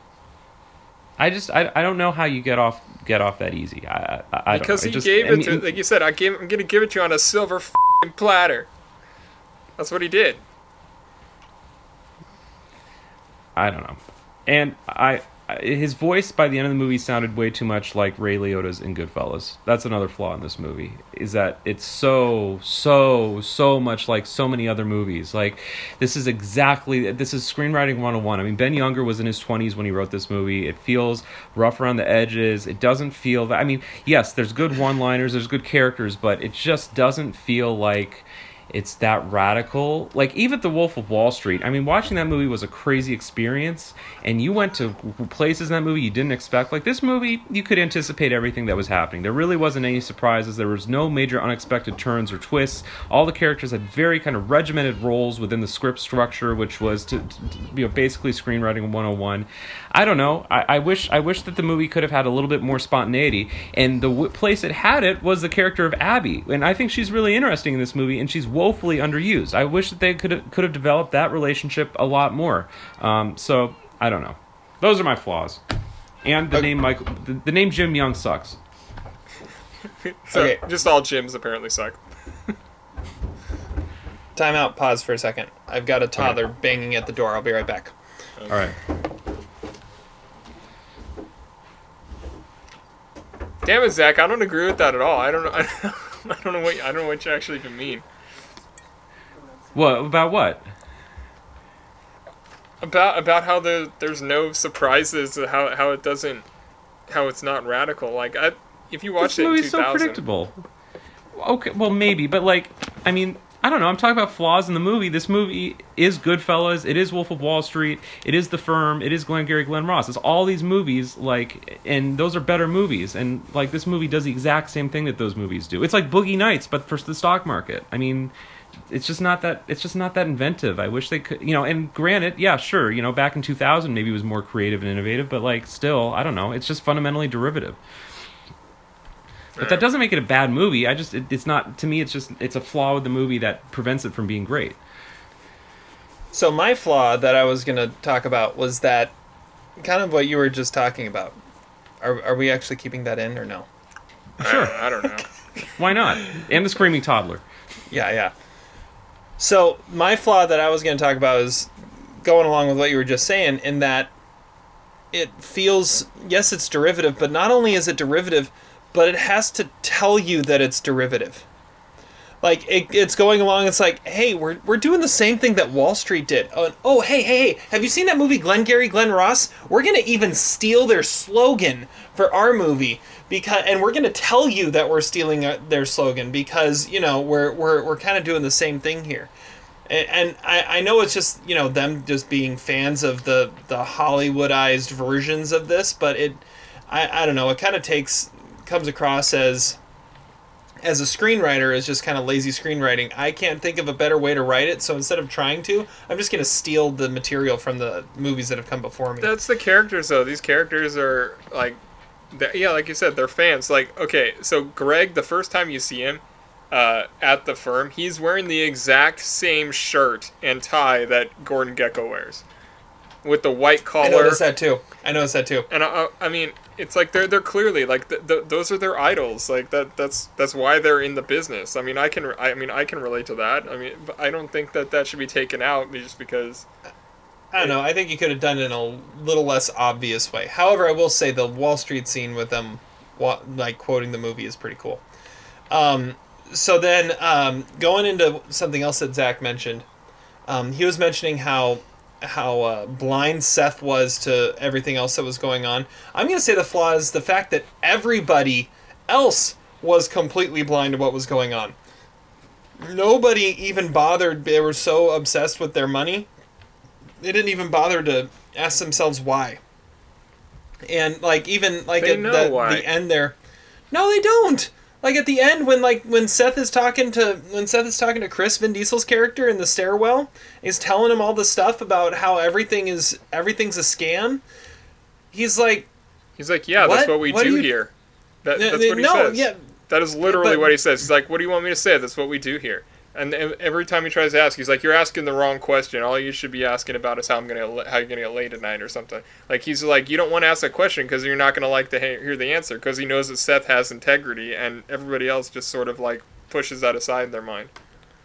Yeah, well, but it's like they just they don't even care to ask the question, and so they're I don't know. I just thought it was kind of it didn't come across to me as everybody else was in on the scam they were running. Like even like Greg, Nicky Katt's character, they were talking and going, kept on saying, "Oh, you're violating these regulations." And it's like, well, yeah, everything you do here is violating a regulation.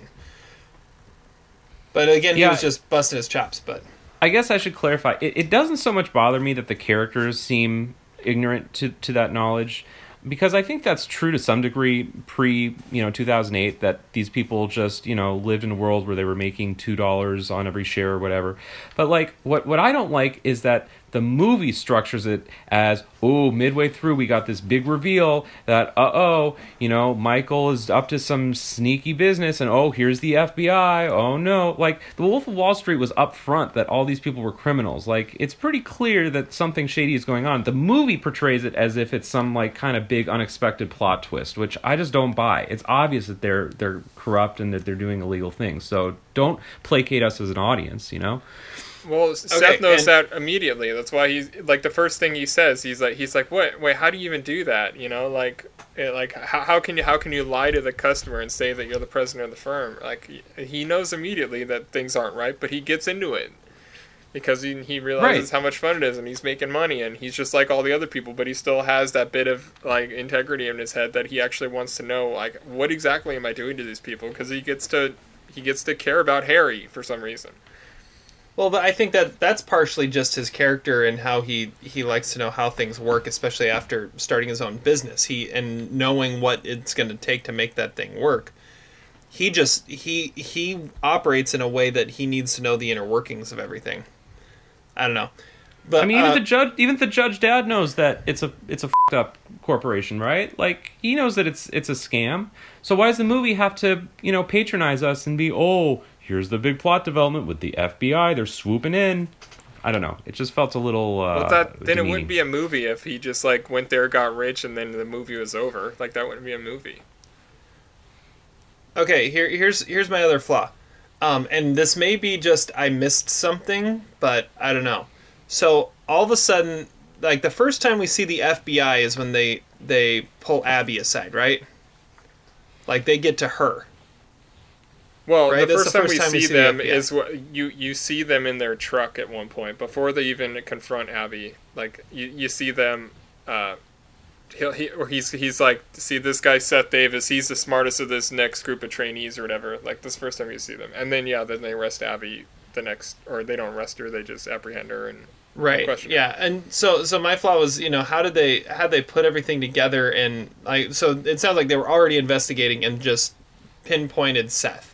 Like it was like, wait, why are they going after Seth? That makes no sense if he's the new guy, and how is that the guy they're gonna they're going to go after to get into the inner workings when he's just this new kid? I mean, did he do something that we didn't know about that got him on the radar? I don't know. Well, that's what they say. Like he's been running a full-fledged gambling operation out of his apartment. You know, like they knew that he was super smart, and they didn't want to go after somebody who was established because it was the thing was already a well-oiled machine. The whole company. It's not like if they went after Chris or Greg, like that, things wouldn't be really hard for him. Right. Okay. Well, and so then I'm just left with, Seth's mom thinking that a poker chip is drugs. That's pretty much the biggest flaw in the movie. One thing that's the opposite of a flaw that I love about this movie is it actually details like exactly how they were making money. When in The Wolf of Wall Street, it just is like, Jordan will just start like talking about what they're doing. He's like, so we were doing this, and he's like, oh, it doesn't even matter. Like the point is they were making a lot of money. When in this, they actually go through like bridge financing and talk about like how they're actually making money as all these companies that don't exist and how they manufacture the market. I love that they actually went into that stuff because that's not stuff you actually hear, and like that kind of jargon is not used in actual movies, or at least in movies that are trying to be popular. Speaking of movie character names, did you have Todd? When you think of the character name Seth, what do you think of? You don't think of this movie first. I can't. I mean, no, at the moment, don't. Yeah, I do. You don't? No. What movie do you think of first when you hear the character name Seth? There's only two appropriate answers to this question. I honestly think I would think of this. I've seen this movie a lot. Really? Wow. Okay. What do you think of, Terry, when you hear the character name Seth? I have no idea what you're trying to get at. So, well, it's super bad. Like the character's name is Seth. Okay. Well, it's because of Seth Rogen. Yeah, and then like in 40-Year-Old Virgin, you have a tiny penis, Seth. I don't know. I'm just saying that's it's not a flaw in the movie, but when I think of the character named Seth, I think of Judd Apatow movies. All right, there's a little legitimacy to that. Thank you. That's not bad. That's not bad. Okay, so what do we have left? We have what? LVP, MVP, Nicolas Cage. Let's talk Nicolas Cage. Let's talk Nicolas Cage. Forgot about that. All right. Who would Nicolas Cage play in this movie? Well, I think the best character he could be would be Harry Renard. I think he'd be awesome as Harry, but I think he'd have to be Michael, right? Imagine him walking into the office, just like having everyone all riled up and like start screaming about med patent and how like they're gonna. It's gonna be, it's not going to be the exception. It's gonna be the standard. Like, Nick Cage would kill as Michael. I say that you rewrite this movie, and instead of Seth having this crisis of needing to impress his father, he needs to impress his older brother, and his older brother's name is Memphis Reigns. And there we go. And you just make it Gone in 60 Seconds, where you have Giovanni Ribisi as the kid brother, needing to impress Memphis Reigns, and go from there. That's inspired. We already have Scott Conn. Yeah, exactly. Playing pretty much the same character. I was gonna bonk him. You were gonna bonk him. All of your decision-making privileges have been removed. What do you think, Zach? I think Nicolas Cage would have to play the Vin Diesel character because when he gets on the phone with Dr. Jacobs, he would say, "Have you ever been dragged on the sidewalk and beaten until you pissed blood?" I feel like he could have been a trainee and said that, though, too. Yeah. I could have also seen him playing Ben Affleck's character and going on those rants. Like, okay, I'm done. That's it. I'm done. He was totally Roy Waller. He could have been Roy Waller as Jim Young. Okay, LVP, MVP. Okay, I have three options for LVP, so I'll let you guys goes first and see if you choose them. Okay, my LVP is Giovanni Ribisi. I'm sorry. I don't buy it. I don't think he's that great in this movie. I think we needed a stronger lead performance. There's so many people in the early 2000s that could have played this role. I mean, as I've already detailed earlier, the role is, a little bit flawed to begin with. but to me, he just kind of ruins this movie. Like, you look at these other great performances by Vin Diesel and Ben Affleck, and those have aged really well. Giovanni Ribisi has not aged well in this movie. He's the least valuable player. I disagree with that. However, saying that, what if it went full circle and Seth was played by Leonardo DiCaprio? Yes, like absolutely. I could totally see that. That would have been amazing. And so that would have elevated this movie. Yeah, you have this version played by, he's Leo, and then in Wolf of Wall Street, Leo plays... And we're talking like 2000 Leonardo DiCaprio. Yeah, you know? This is like pre-Catch Me If You Can. Slick back hair. Yeah, exactly. Yeah. Zach, can you ever get LVP consistent? Like, you go from characters to filmmakers to actors. Like, I mean... I didn't realize we were trying to stick to such a rigorous, structure with this, with these categorizations. But I'll try to be more consistent. My LVP is Richie, played by Scott Conn, because he doesn't belong. I mean, he's the one. He's just like he's so overly aggressive. It's like, dude, how did you ever make a sale? I mean, it like I said, he's basically playing the same character he plays in Gone in 60 Seconds, but he's a stockbroker. He was suspended. If you catch that part, like that's what the whole thing was about. That's why they buy him and the other guy want a hooker, because they finally got off the restricted list of brokers or whatever. Oh, okay. That and I'm gonna mention it one more time. Jamie Kennedy, LVP. Well, for a couple reasons. One, it's Jamie Kennedy, and two, the only reason Seth got into this whole thing was because Jamie Kennedy showed up at his door with Greg to play some blackjack. Yeah. And why does that make him the LVP though? Because he's the one that got him into this whole mess. Like, he keeps on saying at the end, all these what ifs. What if he hadn't knocked on my door and all this stuff? Well, that's if he hadn't what knocked started on the door, the the movie wouldn't have happened. Like, I know, there's no movie without him. This is true. He also doesn't work there and just hangs out. He's a stockbroker groupie. That's what he is. Don't say it. Band-Aid. Not groupies. Band-Aids. Band-Aid. Yeah. He's a broke aid. Stockade. Okay, so I have 3. Which is now where he is. Oh, in the stockades. I don't get it. You're welcome. You're welcome, America. He got arrested. Oh. Okay. Genius. Okay, so my 3 that I was thinking of. One was the guy who pitches the Daily News to Seth, because not only is he really bad at his job, but he also says, "Is this Mr. Davis?" And he has to correct him to say Davis, and I'm like, who reads Davis as Davis? Like, how dumb is this guy? He is definitely not valuable. Another guy who's not valuable is John, because like you said, he's just a chimp. Like, he's basically a machine. All he does is eat bananas and shred papers and potentially masturbate during work hours and watch Greg's lunch. So he is that. I mean, and you don't ever actually hear him speak. You just see him in that office and then walking around the getaway place. I never understood his character and why you don't actually know more about him, because I feel like he might have been a key cog in something, but you don't get to see it. But the main LVP is Jeff, because he's making $1,000 a week and he even took on an assistant, and he still can't fucking handle the casino. That's a good one. I mean, I don't get it. Like, he's got the best gig imaginable for that kind of age, and he's got no VIG, no taxes or anything, but I mean, he screws it all up, and that's ends up the reason why that Seth actually is unemployed at the end of the movie, because he can't handle the casino, that's all he had to do. He just had to be there, just be available 24/7. That's a great point. Jeff is a loser. And plus, I also find it funny that when he's like, "This isn't Denny's," and Denny is his character in Meet the Parents, which came out the same year. It all comes full circle.